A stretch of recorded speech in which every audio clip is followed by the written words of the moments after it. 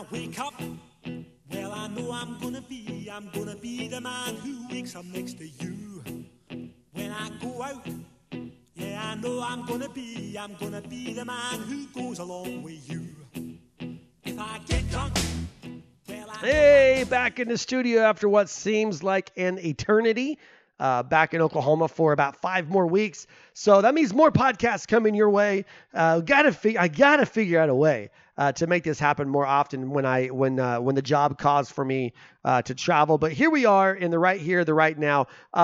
Oklahoma recruiting. The Sooners are on the cusp of doing something that is unprecedented. Not just in the modern era, but I'm talking about unprecedented ever in football recruiting. We're going to get into that. Big weekend for the Big 12. Big weekend for the Big 12 in college softball. I got some 3 areas that we need to booster our confidence in terms of the spring game. 3 positions that we need to look at. So I need to come out of this game more confident in those 3 positions. And then I'm going to give you 5 things that I'm looking at specifically for on Saturday. And there's some portal action happening on the basketball court with Porter Moser. We're going to jump into all of that here on the Sooner Nation podcast. Thanks for hanging with us.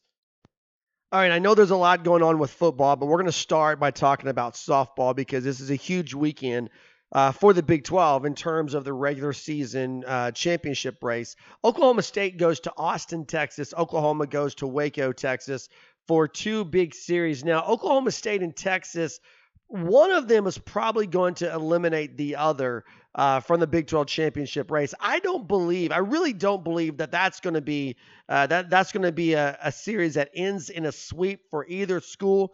But clearly, one of those schools is going to lose 2 games. If that's Texas, that would put them at 8-6 if they lost 2, 8-6 in Big 12 play, 8-7 if they get swept. Oklahoma State, conversely, would be 8-3 in Big 12 play if they lost 2, and then 8-4 if they got swept, which puts Oklahoma in a really, really good spot with 3 series left. They got Baylor, they got Kansas, they got Bedlam.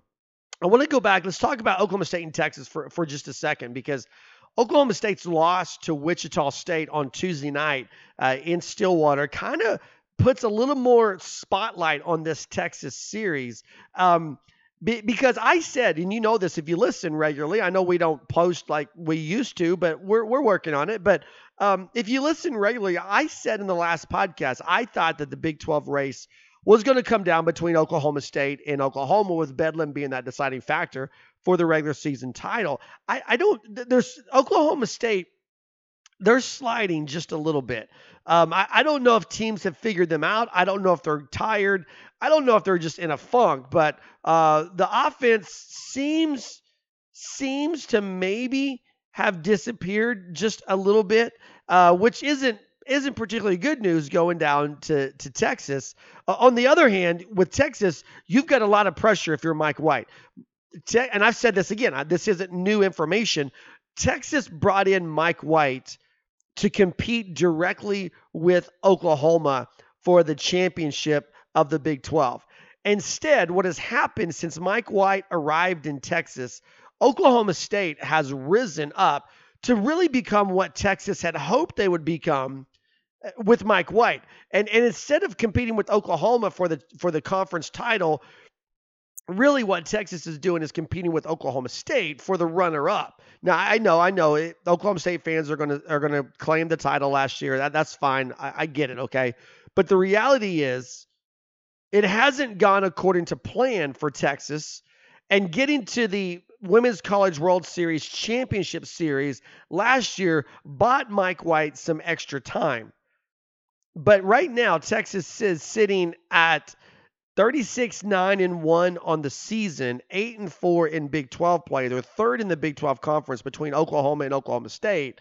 That pressure is ramping back up for Mike White. And so I think, with all due respect to Oklahoma going to Waco and looking for revenge, I think this is the series you'll want to watch in the Big 12 this weekend. I'm going to be all about Oklahoma, Friday, Saturday, Sunday. But this Thursday, beginning Thursday night, the 20th of April, with the day we're recording this podcast, that's definitely going to be something that we're tuning into. But Oklahoma State goes, they go to Austin on a two-game losing streak. So I mean, look, that's going to be big. I mean, honestly, it's going to be a determining factor. But the reality is, what happens with Oklahoma in Waco? Now, the last time Oklahoma lost, the only time Oklahoma lost this season was February 19th at Baylor in a game that didn't count for conference play. Oklahoma loses 3-4 to the Bears. Now, most recently, the Sooners were in Ohio and they only got to play 2 games because of weather, but they blasted Louisville 10-1. They blasted Miami 13-1. But Baylor is going to have something that those two teams didn't have, and that's a deeper bullpen. I would expect the Bears to go back and do what other teams have done to slow down Oklahoma. Now, note they haven't beaten Oklahoma. The Sooners come into Waco on a 31-game winning streak, the longest winning streak in the nation. They're 39-1 overall in the season, 9-0 in Big 12 play. But what teams have been able to do is they've been able to limit the damage that Oklahoma's bats have had. Now, that said, the Sooners only played at 3-1, 3 runs the last time they were in Waco. Look for that tactic to continue to take place this weekend as the Bears 4-5 are trying to try to avoid going deeper in the hole. You know, at 4-5, you're below 500. You're at 444 on the season. They get swept by the Sooners, which is what's anticipated to happen. You're sitting at 4-8, and suddenly at 34-14 on the season, 34-13 on the season, you don't look quite as appealing to that NCAA selection committee as you did going into the weekend. But then again, you are playing the top team in the nation. And Oklahoma, the thing is with Oklahoma, it's not just that they're head and shoulders the top team in the country right now. Hat tip to Florida State. We see you, but we also have head to head. I mean, they are dominating the Big 12. All right, we talked about the records here. The 4 teams that I believe are in contention for the NCAA tournament: Oklahoma 9-0, Oklahoma State 8-1, Texas 8-4, Baylor 4-5. Those are your Big 12 standings. But then when you start to look individually at statistics, as a team, the Sooners are batting 380, Oklahoma State 340, Texas is 338. Pitching, Oklahoma 0.90 ERA, Oklahoma State 1.85 ERA, Texas 2.07, and Baylor 2.21. So you see there is a break, a clear break there between these 4 schools and the rest of the pack. And Baylor's just kind of on the fringe right now. There's something, a great tweet that was out there. Let me see if I can find it real fast. Comparing the stats between, here it is, OU softball HR tracker, home run tracker, something that you might want to follow. When you do a statistical breakdown between Oklahoma and Baylor, batting average, the Sooners are 380, Baylor 305. ERA, here's where you separate. OU 0.90, Baylor 2.21. And then you look at individual hitting on doubles. Oklahoma has 81 doubles, Baylor 66. Oklahoma 76 home runs, Baylor 24. On base percentage for the Sooners, 466, Baylor 397. Average runs per game, Oklahoma 8.55, Baylor 5.64. And look at this, shutouts on the season. Oklahoma with 23 shutouts on the season, Baylor with 11. And that is reflected in something that I said was going to come, something I said was going to happen with the Sooners getting the hat trick, the trifecta, whatever you want to say in terms of ERA in the Big 12. Oklahoma has the top 3 pitchers statistically in the Big 12 as of right now. They were just a little bit off, but I said Jordy Ball, after that win at LSU, Jordy Ball was kind of on the move. She was rising, and she has passed Oklahoma State's Kelly Maxwell, who's dropped to 4th. Nicole May leads all pitchers in the Big 12 with a 0.51 ERA. Alex Duraco, 0.8 ERA. And then Jordy Ball, she's improved all the way up to 1.27 ERA. Strikeouts, Jordy Ball with 107, Nicole May with 103, and Alex Duraco with 85. Those are just between those 3 ladies. Now, when you talk about strikeouts in the Big 12. Kelly Maxwell, she does have a little bit higher ERA than Jordy Ball, but she's sitting at 162 strikeouts. So that's good news for Oklahoma State, again, as they get ready for this big matchup with Baylor. When you look at the top 25, again, you got three schools from the Big 12, and they're the usual suspects. Oklahoma, number one. Oklahoma State, they dropped down to number 4. They probably are going to drop again based on how that Texas series goes. And then Texas, number 9. One of those two schools is going to take a plunge down just a little bit. But this weekend, make no mistake about it, this weekend will determine the shape of the home stretch for the Big 12. For Oklahoma State, it's huge because they still have Bedlam. For Texas, it's huge because they already got swept by the Sooners. They're fighting for their survival. Mike White's probably fighting to keep those fires put out.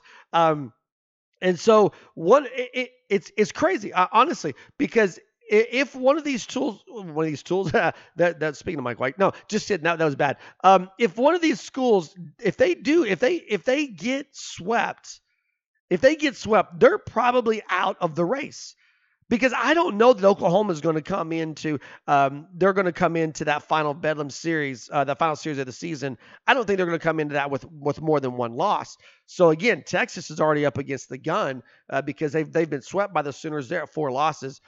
Oklahoma State, even if they drop one to Texas, it's probably going to put them really with their backs against the wall in terms of regular season championship. All right, thanks for putting up with softball talk. Let's jump into some football stuff, starting with recruiting. Now, we teased this at the top of the podcast. Oklahoma football is on the cusp of doing something that is absolutely 100% unprecedented, I think, ever at the University of Oklahoma in terms of football recruiting. Let me jump in here and kind of give you a quick update. There's 3 hard commitments for the 2024 class, a class that currently only ranks 56 nationally, but it's still a class that's developing and a class that will soon, maybe even this weekend with the spring game, start picking up on some momentum. Now, you had the cornerback, 4-star cornerback out of Queen Creek, Arizona, Jeremiah Newcomb. He was the first commitment. He committed to this class on March 25th. Of course, then there was Michael Hawkins, the quarterback, 4-star quarterback out of McKinney, Texas. He's a guy that I listen. I really thought when Kendall Briles moved from Arkansas to TCU, I thought this was a done deal for Michael Hawkins to come to the University of Oklahoma. I guess what I really overlooked was how much the relationship that Kendall Briles had developed with Hawkins over that recruitment to get him to Arkansas, because it was down between Arkansas and Oklahoma. You remove Kendall Briles from Arkansas, should have been a no-brainer. But the reality was the relationship with Briles was so strong that it drew Hawkins' interest away from Arkansas down to Fort Worth, Texas. And Jeff Lebby had to keep fighting Kendall Briles for this commitment, ultimately getting it with Hawkins committing just a couple weeks ago on April 8th. And then you got KJ Daniels out of Franklin, Louisiana. Here's the thing with KJ Daniels, a speedster, not a big frame guy, not a big body guy. He's 5'8", 5'9", about 150, but he's a guy that's going to go for speed. And currently has no ranking. All right, so that's where you're looking at Oklahoma's class and you're going, wait a minute, they've got a 4-star quarterback, they've got a 4-star cornerback, and they're only 56. Well, it's because they've got a commitment from a receiver who has 0 ranking. All right, so for example, Newcomb, the cornerback out of Arizona, he's the number 5 player in the state of Arizona, the number 20 prospect at cornerback nationally. Michael Hawkins, the number 19 prospect at quarterback nationally. Then you get down to KJ Daniels, and there's no ranking anywhere across the board. It won't be that way. It won't stay that way. KJ Daniels is most likely heading towards a 3-star ranking, but that's where your 2024 class is setting up. But then there's something a little more potent brewing, if you will, through the transfer portal, and that's with Brennan Thompson. Brennan Thompson was a 4-star recruit a member of the 2022 Texas recruiting class has jumped into the transfer portal and appears, by all accounts, appears to be coming out in Norman, Oklahoma. Now this isn't a done deal because it can't be just yet because we're just a few days away from the portal officially opening. However, if you listen to and believe the talking heads, the guys who cover recruiting, who live, breathe, eat, drink, sleep it doesn't seem like he's going to be in the portal very long. He went in on April 15th. And we're talking about a guy, keep in mind, at Texas, 2022, he played in 9 games. He caught 1 pass for 32 yards. So he's not a guy. He's not a guy that's going to bring a lot of experience in terms of receptions and yardage and touchdowns. But he's a guy that if he comes to the University of Oklahoma, he's going to bring speed. I mean, track type speed. The dude is fast. Texas. He won the Texas 3A 200-meter title with a 21.27 time as a junior. And he also earned silver in the 100, running a 10.4. He ran a 10.38 earlier in his junior season. I mean, the dude can blaze. And his recruitment out of high school, it really came down to Texas and Clemson, with Texas having a heavy advantage because he's from Spearman, Texas. But I mean, we're talking about a kid that was a 4-star recruit, 36 scholarship offers. And here's what's unprecedented, right? Here's what is just absolutely crazy about this is if this happens, if this comes to fruition, then Oklahoma will have added a transfer portal player from Oklahoma State and a transfer portal player from the University of Texas in the same season, the same off season. I mean, Oklahoma could take the field next year in Bedlam and have a player on their defensive line that played for the Cowboys last year. Oklahoma could take the field against Texas in the Cotton Bowl in October and have a player who last year was on the other sideline. That is just nuts. It's unprecedented. And when you talk about the impact that Brent Venables is having in culture changes, take it for what it is. But never before has a player crossed boundaries from Oklahoma's 2 biggest rivals to be a part of the football team the following season. Now, the thing is, Thompson's going to have multiple years of eligibility. I mean, he was a sophomore. So you're going to get multiple years out of both guys. I get that. I just think that when you look at the new era of football recruiting, what you're doing is you're not just recruiting the high schools, you're recruiting other universities. And I think Oklahoma fans have to be a little bit careful here with how we approach our attitudes. And here's what I'm saying. Because we look at Bear Alexander, the defensive lineman transferring out of Georgia. All accounts, this guy's heading to USC, right? And he was a guy who just, boom, jumps in the portal. And it looks like he's taken one visit. He's in USC. He's in Los Angeles this coming weekend. And then you expect a commitment to USC following that. And it's easy for us as Oklahoma fans to say, oh, Lincoln Riley, he's tampering. And maybe he is, maybe he isn't. I don't know. Okay? But follow me on this, because isn't this exact same thing that's happening with Brennan Thompson? They're not even through spring ball. Suddenly he's in the portal, and all accounts are he's coming to the University of Oklahoma. I mean, look, is that not star power may be there, it may not be there. You know, the kid from Georgia played in the national championship game look to be on par for getting, going to be an all American on that defensive line for Georgia this coming fall. So yeah, it's. I mean, look, it's. It, I think we're not comparing apples to oranges here. And I'm not a guy who's going to go out and defend Lincoln Riley, and I'm not a guy who's going to go out and hope for success for Southern California. But I am a guy who's going to say let's be careful how we criticize what's going on at USC with overlooking at what's going on in Norman. Because look, when you think about a player transferring from Oklahoma State to Oklahoma, I think um, you can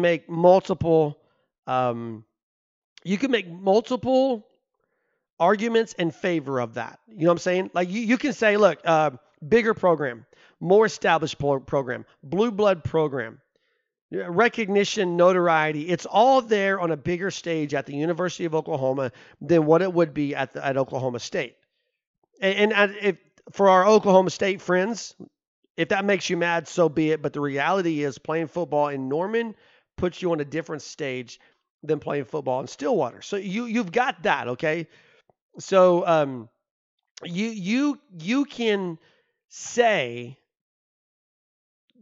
there's a stepping up, I guess, if you will, from Oklahoma State to the University of Oklahoma. Then there's NIL. So if you're coming from Oklahoma State to Oklahoma, NIL is a different thing, right? There's more access to funds, more access to notoriety. All that stuff leads to more money. That's not the case coming from the University of Texas to the University of Oklahoma. That's not the case going from the University of Georgia to USC. Georgia has NIL money. Georgia is the reigning national champion, two-time reigning national champion that's going for a three-peat this year. And when you look at moving from Athens, Georgia to Los Angeles, California, you're talking dollars. Dollars are the driving force here. But it's not like Georgia doesn't have money. So then what else is it? And it's the same thing. I mean, this is a lateral move program-wise, not what the product on the field is going to be, because Oklahoma has been way ahead of Texas product on the field. This is where Texas fans says, oh, okay, here we go, 49-0. I get that, but if you're not intelligent enough to see the circumstances to that 49-0, I can't help you. I can't help you. Because if you believe that game was going to be 49-0 with Dylan Gabriel under center, then there's really no hope for you. But the reality is, when you look at Big 12 championships, you look at college playoff appearances, you look at Heisman trophies, you look at national awards, Oklahoma is more than a step above the University of Texas program-wise. But when you look at facilities and when you look at dollars, it's a lateral move. So what would cause Brennan Thompson to come from Austin to Oklahoma? I don't know. Same thing that might cause the kid to go from Athens, Georgia to Los Angeles. Somewhere someone got a hold of them and said, hey, we might have a spot for you. You know, it's not like Brennan Thompson isn't aware of this coaching staff at the University of Oklahoma. Emmett Jones tried to recruit Thompson to come play for him at Texas Tech. So there's already a connection there. And all it takes is just for somebody somewhere along the way to get a message for a kid, hey, we got this spot. This is a need that we have. And this is what we can put in your pocket through NIL. Boom, kids in the portal, and then you can work out all the details and then get the commitment. That's the world we live in. Right or wrong, that's what's happening. And Oklahoma is going to benefit from it. And then Oklahoma's probably going to get burned by it somewhere along the way. But it was no secret, going back to the beginning of the spring, it was no secret that Oklahoma needed to add to the receiving corps. I mean, this isn't anything that caught anybody off guard. But yet here it is on the cusp of happening, and it is again, unprecedented type situation where you've got two players from Oklahoma's two biggest rivals. The biggest rival, University of Texas. Second biggest rival is Oklahoma State. at least for one more year, jumping rivalry lines to come play football at the University of Oklahoma. That is the sway that this coaching staff that Brent Venables has put together. That's the kind of sway that they have. And there's no way, no way Lincoln Riley could ever pull something off like that. Not a chance.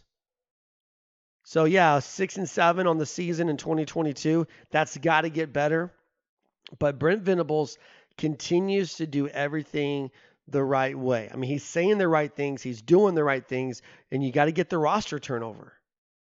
And you're still seeing that, the transfer portal. We saw Jaden Davis, all right? Jaden Davis in the transfer portal. That's, again, shouldn't be a surprise. When you hear what's coming out of camp about some of the new faces on the roster, Jaden Davis had already kind of lost his job in 2022. And you got guys in there that are freshmen. You got guys in there that are from the transfer portal. You got guys in there that are coming up in the system. Jaden Davis is probably going to move on to a lower tier program. Probably, not the Power Five, right? He's going to go down to that group, that group of five or whatever it's called. We used to call it Division I, Division II when times were simple. But the point is, Jaden Davis is probably not going to be playing on a Power 5 program, starting on a Power 5 program in the fall of 2023. Not a knock against the person Jaden Davis was, but he's a kid who I was high on him as a freshman, but he just didn't seem to develop beyond that. I don't wish him any ill will. I don't want to talk bad about him, but it just, if you know, right? The truth is, it's just one of those situations. All right, let's talk spring ball.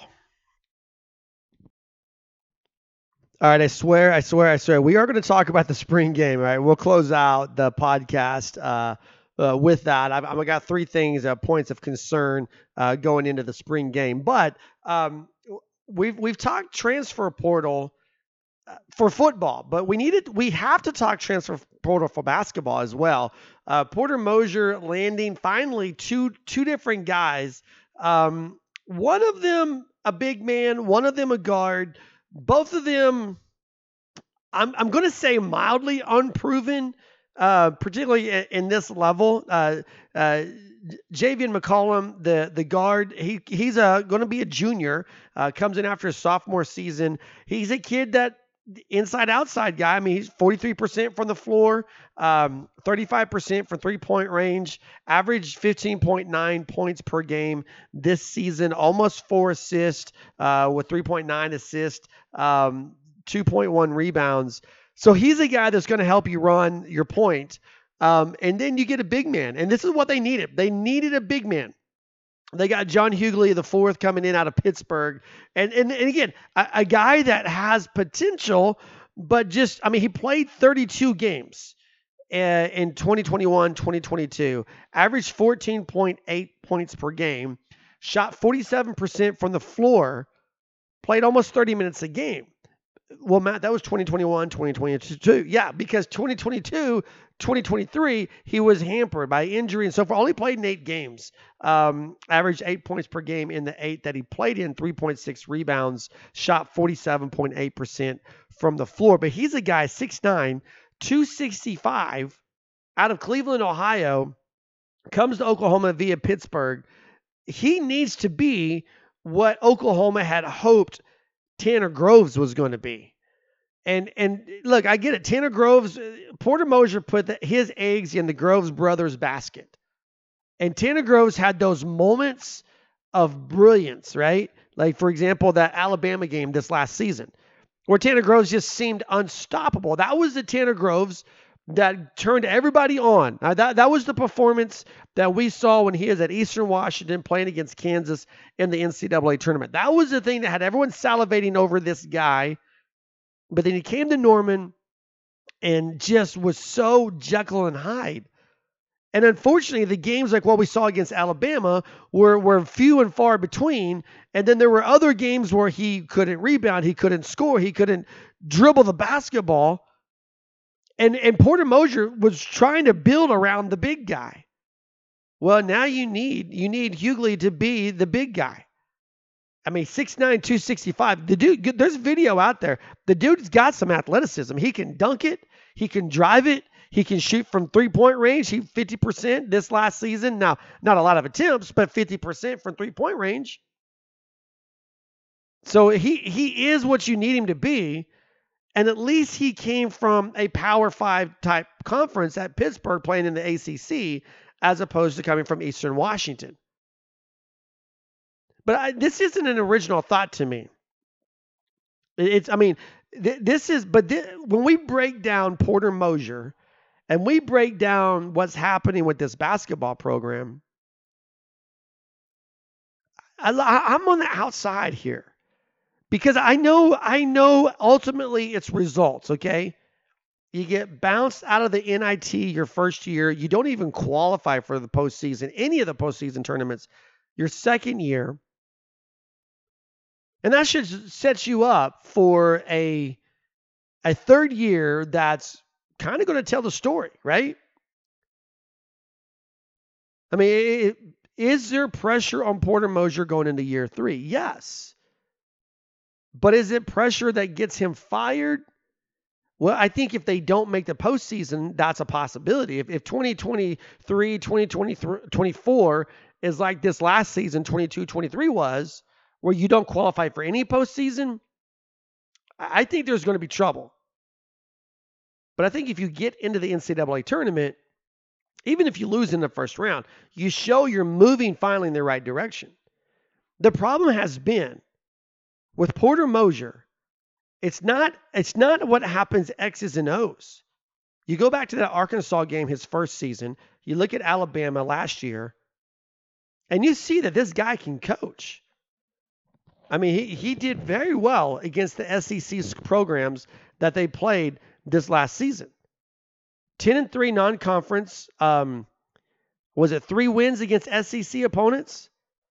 You don't do that without being able to coach. The problem is the Big 12 is one of the best conferences in the country. And here's the thought. Again, not original to me. I got this from somewhere. I wish I could remember who it was to give you adequate credit. But here it is. I mean, at least I'm admitting this isn't original to me. Now it's announced that Jalen Hill is going to go to UNLV. That's pretty much where everyone expected him to go. Same thing with Elijah Harkless. Follow that Kruger name, right? You go where you're familiar with people. So Jalen Hill is going to Las Vegas. CJ Nolan going to St. Louis. The Schroeder kid going to George Washington. Joe Bamisil going to VCU. Bijan Cortez going to Wichita State. The guy that's out there still that we haven't seen where he lands is Jacob Groves. But these are all mid-major programs.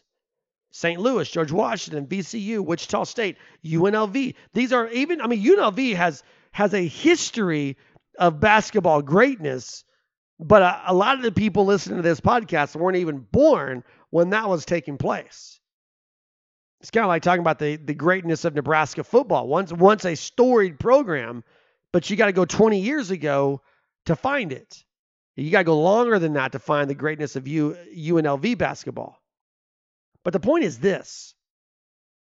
You're playing in the best basketball conference in America with some of the best coaches in America. Everything is broken down. Everybody knows everybody. All of your strengths, all of your weaknesses, they are on full board on display. And Moser's trying to compete in this conference with guys that are mid-major program type guys. Again, not a knock because CJ Nolan had a lot of hype coming in.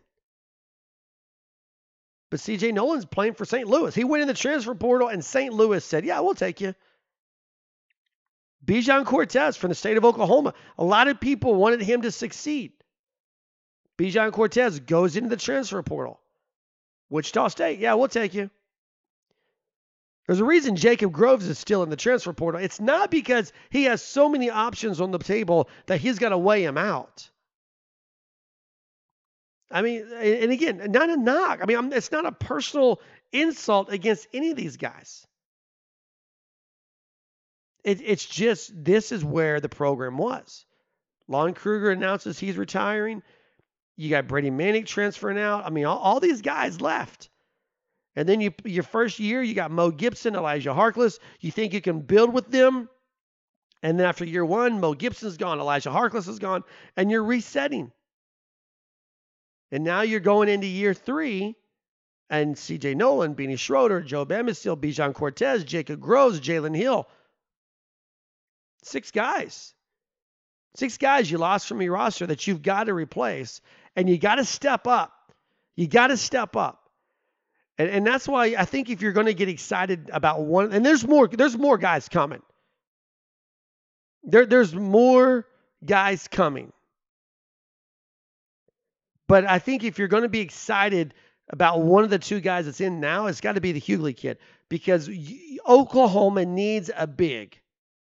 And they need a big who's not going to back down, who's not going to let people get in his head, a guy who can play and be physical.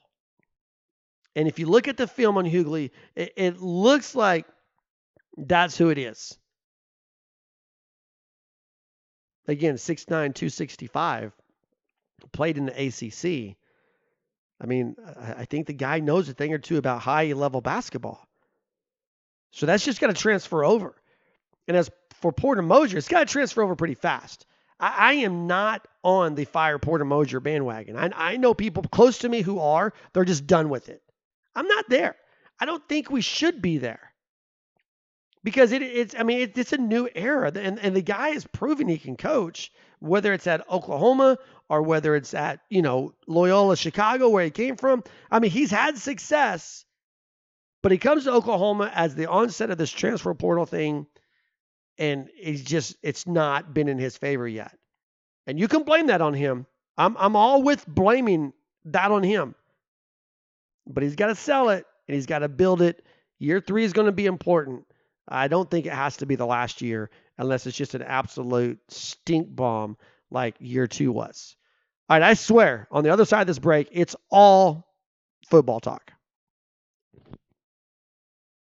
So let's finish strong, okay? So before spring football started, I gave you 3 positions that I felt like Oklahoma fans should be confident in moving into the 2023 season. Those 3 positions are linebacker, running back, and quarterback. Now, you can go back and listen to that podcast if you want more details on those 3 positions. But linebacker, running back, quarterback, I feel like Oklahoma is solid there. And that if you're ranking the positions that you're most confident in, those 3 would be at the top of your rankings. But what about the positions that we're not so confident in? That's where we kind of want to look next. And I'm going to give you 3. I'm going to give you 3 positions that really I feel like Saturday needs to bring us a good showing for, and then we can move on and say, yeah, I'm way more confident than I was going into spring ball, or man, these guys need to have a really good summer, and maybe, just maybe, we need to hit the portal a little bit more. But let's start with defensive line. Particularly with the pass rush. Oklahoma was 64th nationally in quarterback sacks last season. 20 quarterback sacks came from the defensive line, but there's no doubt about it. This is a unit that has to get to the quarterback. And we've talked about this. I mean, going back to the beginning of this Sooner Nation podcast, there was 3 of us, there was 2 of us, and now there's just me. On all 3 levels of this podcast, we have always said, if you can't get to the quarterback, then your defensive secondary is going to look way worse than it is. And conversely, we've said, if you can't cover in the secondary, then your defensive line is going to look way worse than it is. These 2 things go hand in hand. And the truth is, I'm most confident in Oklahoma's linebackers. And then I think you would go defensive line and then defensive backs in terms of where my levels, where my degrees of confidence are. But they've got to get better at the pass rush. I think the answer may be our Mason Thomas. I think this may be the guy who really kind of gets after the quarterback. He takes a huge step in this offseason going into next fall. I mean, he showed flashes in 2022. So I think he's the guy that we want to keep an eye on. I'm going to give you some guys to keep an eye on Saturday, but I'm jumping out there ahead of time with these three positions, and R. Mason Thomas is one of those guys. But I think when you're looking at areas that I need to grow confident in, areas where I need to see something, I need to see a pass rush. I need to see a pass rush that is effective and gets to the quarterback. Whether they come from the edge, whether they come from the middle, whether it's blitzing, it's got to happen. The 64th nationally in quarterback sacks, not going to get the job done in Power 5. You're not going to win the Big 12. You're not going to make the playoff ranked 64th nationally in quarterback sacks. That's just the way it is. You can have All-Americans at your linebacker core. You can have All-Americans in your defensive secondary. But if you can't get to the quarterback, it doesn't matter what's in your second and third levels of the defense. So first of all, we're going to say defensive line. The second area that I need to grow in my confidence is at the wide receiver. Now, we talked about this already just a little bit through the transfer portal earlier in the podcast. But, Marvin Mims is gone. I mean, there's the no-brainer. Marvin's hoping to hear his name called here in about a week or so in the NFL draft. He's out of here. And you've got the familiar faces, Drake Stoops, Jalil Farouk, Austin Stogner's back. Gavin Freeman showed a lot of potential. It's got to get deeper. And tell me, where is that deep threat? Where's that burner? Where's that guy who can run the seam? Maybe it's Austin Stogner, but Austin Stogner, I mean, he's a mismatch at 6'9". I think he's going to be a red zone threat. But is Austin Stogner really the guy that's going to break free on a 60-yard touchdown pass reception? I don't think so. So you got guys I'm looking at, like Jaden Gibson. Does Jaden Gibson, again, showed some flash, had a little bit of the stone hands problem last year, but he was a young guy. He's deeper into the program. His body's a little more physical now. He had maybe a better understanding, maybe more focused on the ball. But what about Jaden Gibson? I think Nick Anderson is a guy that shows potential, has good pedigree. And then you got the transfer, and Jarrell Anthony. One of those three guys, if not all three of those guys, needs to make a play on Saturday. Because I'm just not confident going in with Drake Stoops, Jalil Farouk, Austin Stogner, and Gavin Freeman. That is not a receiving core that makes me think that defensive backs are really going to have their work cut out for them. I do think there's mismatches that can come from those four, but oftentimes we see this offense run 5 deep, 5 wide. So you got to have a fifth. So is it going to be Brennan Thompson when he comes in the transfer portal and you have him through the summer and through fall camp? Or is Jaden Gibson? Great body size. I mean, Jaden Gibson is a guy that could very well be everything you're looking for. He's got the size, he's got the speeds, but does he have the hands? And then you got J.J. Hester, another transfer guy. There's L.V. Bunkley Shelp. There's guys out there. But, man, Jaden Gibson, 6'5", 189. Nick Anderson, 6'4". What is he, 180? What is he, 6'4", 209? Yeah, I'm looking at the roster. I don't have that memorized. Those are your two tallest receivers. J.J. Hester, 6'4", 202. There is potential there. We need to see it. And maybe the answer comes to the transfer portal. But I need to see something on Saturday that will boost my confidence in the receiving core. I will say it's going to be good to see Austin Stogner back in the Crimson and Cream. So, defensive line, I need confidence in them. Wide receiver, I need to build confidence there. Offensive line, again, going to the NFL draft, Anton Harrison, in my opinion, is Oklahoma's best option to have a first-round draft pick. I'm not confident. I'm not confident that it's going to happen. Now, keep in mind, there's one less first-round draft pick this year than in typical years because the Miami Dolphins don't have a first-round pick. So that's one less opportunity for someone to get drafted in the first round. But I still think if there was a guy who's going to get drafted in the first round from this program, it's going to be Anton Harrison. I think when you look at the offensive line, what I want to see is 5 guys dominate. Not Not one guy with this unit, not two guys with that unit, not a guy here with this unit. I want to see 5 guys across the board be dominant. That's what I want to see. I think Andrew Raym pretty much locked in for center. McCade McTwire has moved over to the right side, right guard.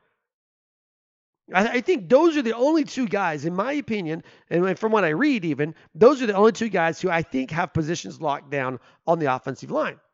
Now, if you put a gun to my head and say, okay, tell me who the other 3 are, I'm probably going to give you Tyler Guyton at right tackle, transfer guy Walter Rouse at left guard, and Savion Byrd at left tackle. I think that's probably what you're looking at. But what I want to see is I want to see those guys dominate. I want to see that nastiness that they used to have. You know, Bill Bedenbaugh is still, in my opinion, the best offensive line coach in the game. But there for a while, he had a stretch of guys that just played nasty. Creed Humphrey played nasty. Just would punish guys. How dare you try to rush at me? I will take you down. Do you remember? I mean, look, this is a group that took a certain long-haired guy from the University of Texas and made him delete his Twitter account. Remember, he talked all this trash. They beat Kyler Murray in the regular season. They got to play the Sooners in the Big 12 championship. And this offensive line abused that young man to the point that when it was over with, not only did he have to change careers from playing football to trying to make it in Hollywood, but he deleted his Twitter account because he couldn't handle the abuse that came after the abuse he took on the field. That's what I want to see. I want to see those guys come back and be dominant again. I need to see 5 guys that just play nasty. They just play nasty. And I don't know. I don't know which 5 guys it's going to be. Maybe it's the 5 that I've just mentioned. Maybe there's somebody out there that I haven't mentioned and they just show up. As long as it's 5 guys that look good, they don't jump off sides, they false start, they don't grab and get holding penalties against them. They know their assignments and they punish the guys who come at them. Man, I want to see that. This team needs to get back there to that mentality, that Bill Bedenbaugh mindset of punishing as they block. So here's what I'm watching for on Saturday. And then I'm going to give you 2 things team-wise, and I'm going to give you 3 names. And I'd love to know your thoughts. All right. We aren't going to do, we're not going to do true or false on this podcast. Save it. I've got a few that are banked up that we're going to throw out there over the weekend after the spring game. But watch the spring game. Watch this OU Baylor softball series over the weekend. And then hit me up on Twitter at Sports Heartland on Twitter, at Sports Heartland on Twitter. You can hit us up on the website, heartland-sports.com, on the podcast page there for this podcast. Or you can go old-fashioned email, heartland_sports@yahoo.com, and give me your true or false statements based off of what you see this weekend. I'll use those. We'll bank up. I've already got some banked, and we'll just make the weekend podcast all about you guys and true or false if you give us enough ammo to do that. But here we go. Here's 5 things. 5 things being team-wise and people-wise to watch for. Number 1, I need to see alignment on both sides of the ball. There were so many busted plays. I think back to that TCU game when people talk about, but oftentimes when I'm just in casual conversation, right? And we talk about just how bad this team was in 2022. And I thought, you know what? I say this, a lot of that could have been fixed defensively just based on alignment. Just because they weren't aligned up properly, they didn't do the right assignment because they were so worried about where they're supposed to be on the field. And then people are always like, well, give me an example. Give me an example of that. Well, literally every game there's an example of that. But the game that stands out to me the most, I think, would be TCU. Just busted play after busted play against TCU. I need to see defensive alignment. I need to see guys that are confident in where they are on the field, be in the right spot to be on the field. Because if you're questioning, am I in the right spot on the field? then really you're worried about that, and then you blow your assignment. You see what I'm saying? And it's the same thing about the offensive side of the ball. Just minor things. Knowing where you are on the field. Am I in the right spot? Here's a good example. Now, this isn't really an alignment issue as much as it is not knowing where you are on the field. But there was a play against, I believe it was Kansas State, right? And Oklahoma. Dylan Gabriel gets blitzed, throws a touchdown pass, and pass is caught, touchdown. Flag comes down because the block appeared to be in front of the line of scrimmage. Now, it went, and that's a chip play. That's illegal if it's in front of the line of scrimmage. But it actually happened, the pass and everything happened behind the line of scrimmage, the block behind the line of scrimmage, and it was okay. The touchdown held. That's knowing where you are on the field and knowing what you're supposed to do. I need more of that type of knowledge. I need the guys in the backfield, the running backs, H-backs, to know where am I supposed to block. And when this guy goes in motion on the defense, here's what really caused Oklahoma's defense a lot of fits last year. You'd get lined up. Go back and watch film. Don't take my word for it. Go back and watch film. You get the defense lined up, and then a guy goes in motion. And there are so many times when that guy goes in motion, you can literally see Oklahoma's defenders, their heads are turning left and right, going, what do I do now? That's pretty basic. And I need to see that just both sides of the ball. I need to see receivers get in the right spot. I need to see running backs know the right blocking assignment. I need to see Dylan Gabriel know the right read and the checkdowns. I want to see all of that. That's the number one thing I'm looking for from this team. The number two thing I'm looking for is ball protection. Now, Dylan Gabriel, for the most part, is pretty good at this. There's not a quarterback that's perfect. There'll never be a quarterback that plays every game who goes without throwing an interception. It just happens. Sometimes it's his fault. Sometimes it's not.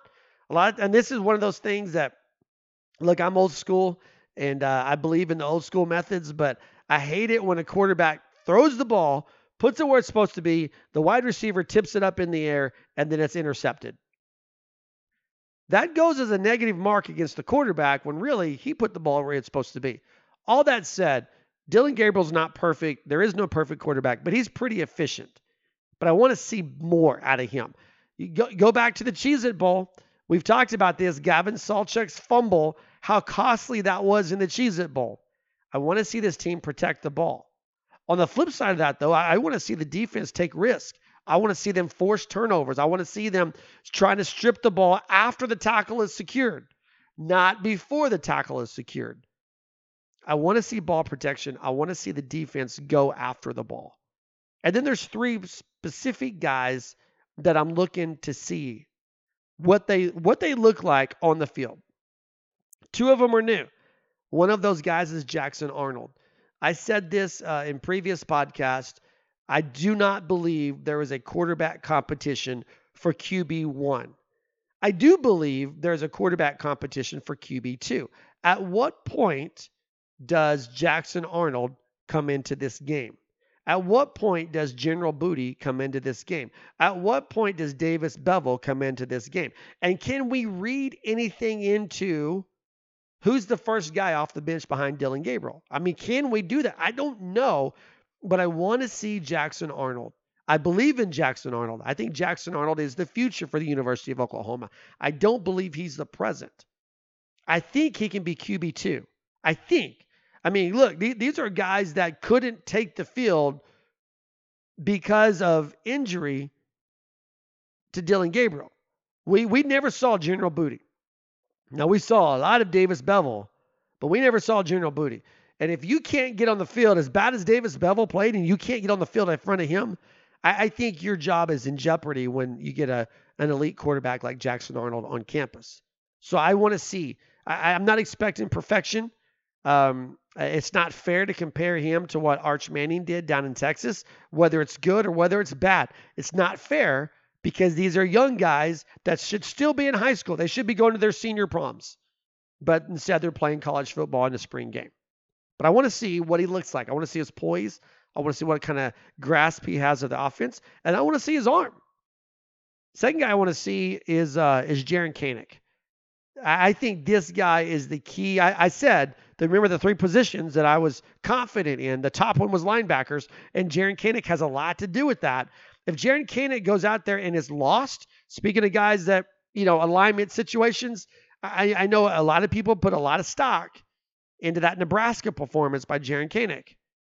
But the reality is there's a lot of times when Jaren Kanak's out of position. He's not lined up right, but he's freakishly athletic enough he was able to cover that up. Imagine what he can do if he actually starts from the right spot. Imagine what he can do if he actually takes the proper angles. Imagine what he can do if he's confident in where he is on the field. I want to see Jaren Kanak. I want to see what he looks like, because I believe he's going to be a starting linebacker for the University of Oklahoma. And I want to see how he handles that.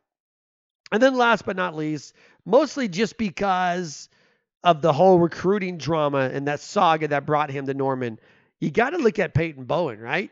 I mean, you got to be able to check him out and see if he is the part. A lot of people think he's an immediate contributing type of guy at the University of Oklahoma. Maybe he is.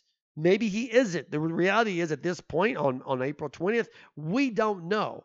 But what we do know is we'll get a chance to see him on Saturday and kind of make a gauge based off of that. So there it is. There's the three areas of concern for me. Not concerned, I guess 3 areas where I just need to boost my confidence in. And then there's 5 things to watch for on Saturday. Feel free to hit us up with yours. We'd love to know what you're looking for, what you're confident in, what you're least confident in. Again, you can find us on Twitter at Sports Heartland on Twitter. Hit us up, heartland-sports.com on the internet. We'd love to chat with you. Send us your true or false statements. We'll get to those, and we'll make a weekend podcast just out of those. Have a great weekend. Don't forget, I know it's spring football, but don't forget that Oklahoma-Baylor softball series, pretty big for the Sooners. They come out of that with a win, better yet, even a sweep. They're pretty much in position to coast to the Big 12 regular season championship. Enjoy your weekend, everybody. Boomer Sooner. When I wake up, well, I know I'm gonna be the man who wakes up next to you. When I go out, yeah, I know I'm gonna be the man who goes along with you. If I get drunk, well, I know I'm gonna be the man who gets drunk next to you. And if I haver, yeah, I know I'm gonna be the man who's havering to you.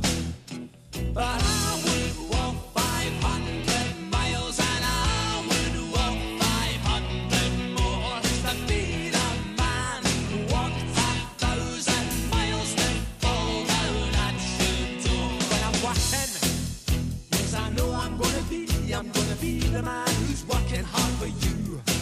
And when the money comes in for the work I do, I'll pass almost every penny on to you. When I come home, oh, I know I'm gonna be the man who comes back home to you. And if I broke, well, I know I'm gonna be the man who's growing over you. But I would walk 500 miles and I would walk 500 more just to be the man who walks 1,000 miles to fall down at your door.